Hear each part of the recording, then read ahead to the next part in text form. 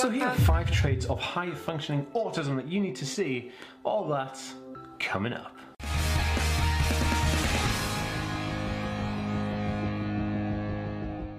Hey guys, welcome back to the Ask Me World. My name is Dan. I have autism, ADHD, OCD and dyslexia, and I make weekly videos on this type of content. So if you're new around here and you'd like to learn more about those subjects, remember to hit that subscribe button by clicking the notification bell down below. And if you're watching over on Facebook, be sure to give this page a like and a follow to see more videos just like this one every single week.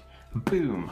What is going on, different thinkers? Welcome back to the Ask Me World, where we think differently daily. It's an interesting one, right? I've called this video high-functioning autism, right? But high-functioning autism isn't a term that exists. It's kind of not a term they use anymore. It was actually taken away because of all this kind of weird stuff that happened between like nomenclature and trying to get support, and it was just a bit weird, and using functional labels didn't really help anybody. So they got rid of all that, and then they called it autism spectrum disorder. So in this video, what I'm talking about is people on the autism spectrum with lower support needs than people on the autism spectrum with higher support needs.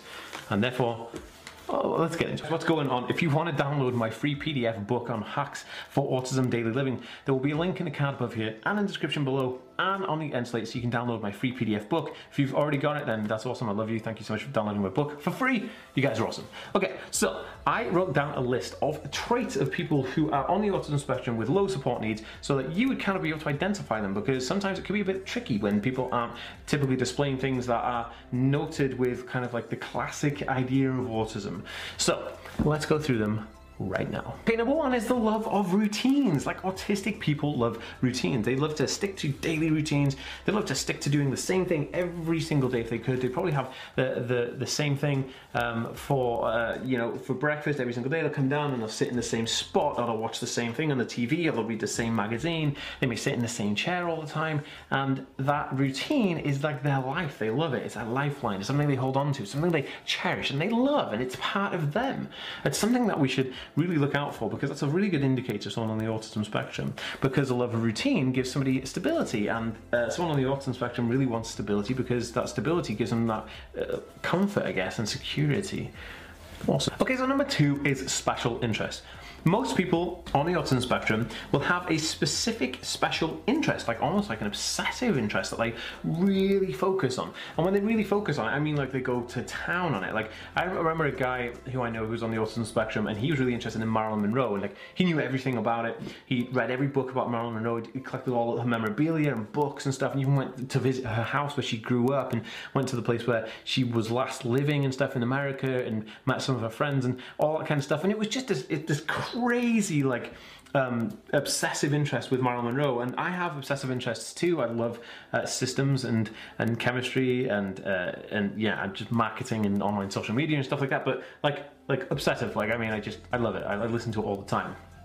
So in terms of that, obsessive interest and special interest come under the umbrella of a typical trait or a personality trait of somebody in the autism spectrum, because it's very, very interesting and it gets intense. And I can tell you now that if you know exactly what I'm talking about, where you've got a son or a friend or whatever who's on the autism spectrum, or you suspect that they're on the spectrum, but they have this thing that they talk about, and they'll talk about it non-stop, just full pelt, talk to you about it until the cows come home, until you're bored and probably falling asleep, and you're like, I have no interest in stickers, stamps, or like vintage coins, but they're telling you about it anyway, right? Give this video a thumbs up if you know exactly what I'm talking about, man. I'm reaching out to you because I know you. I can see you. I can see you. I see you, Betsy. I see you there. Betsy, who's Betsy? Anyway, so the third one on my list is odd food habits. Now, autistic people, or an autistic person, may have unusual eating habits. Now, they may like separating their food on their plate, so that they have, like, you know, chicken this side and then rice this side and then veggies this side, so they're not touching. Or they may have like their gravy and sauces and stuff in a pot next to their dinner, so they can dip their stuff into it, so they don't have to have it touching. This is very common because textures and stuff come with the sensory processing disorder, which is comorbidly co-occurring with autism, which is kind of like a bolt-on diagnosis that happens with autism. But it's kind of like, it kind of marries up quite well, but this also leads to things like unusual eating habits, where they want to separate food, or they can't have this type of food, or food that looks a certain color, or food that smells a certain way. Like for me specifically, I can't have raw onions or raw garlic anywhere near me, and I can't be in a room where someone's cooking onions and garlic. It just makes me feel very uncomfortable, and it's just difficult for me to be in the room. I remember getting really upset when I was doing my Access to Science course degree. when we had to dissect an onion to put it into a microscope and look at the layers and stuff. But yeah, it was very difficult to deal with, but that's just who we are. It's just, we're all individual and we're all made just super awesome. So yeah, we should power to being individual, man. That's awesome.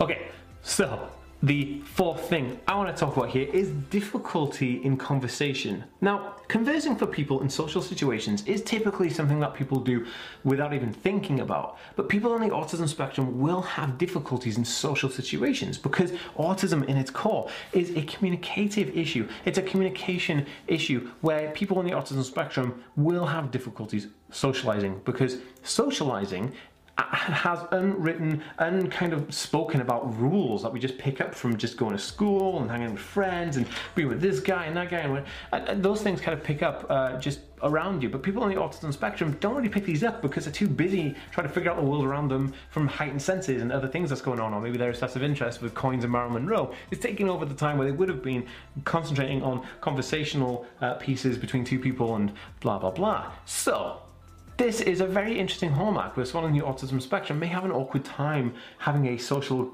dinner or a social conversation or meeting new friends. Very, very interesting. Okay, so number 5 is that people on the autism spectrum will have like an anxiety or overwhelmed easy part to them. So they could be they could be overwhelmed very easily, basically, and they'll have excessive anxiety that can cause meltdowns and emotional outbursts, or what people used to call kind of like nervous breakdowns or an anxiety breakdown, which is basically a meltdown in an autism sense, which happens quite a lot, and happens because the person on the autism spectrum has a difficulty in certain situations that will heighten their anxiety or heighten their getting triggered, and they start getting upset, and then they get like emotionally overwhelmed, and all of those things can cause this upset, and this upset can come out as like an anxiety attack, or can come out as a I don't know, it could be an autism meltdown, could be a shutdown, could be anything, right?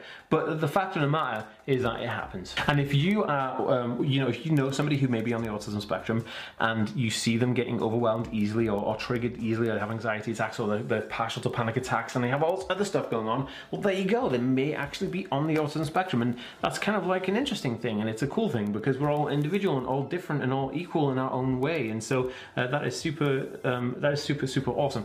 But that being said, guys, if you found value in this video, please share it on Facebook and Twitter to help somebody out. If you liked it, please give it a thumbs up. Subscribe if you haven't already, and I'll see you next time, guys. Peace.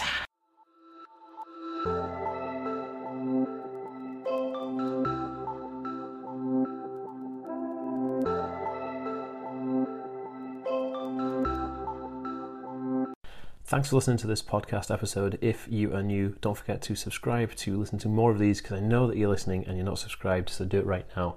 Alright guys, talk to you soon.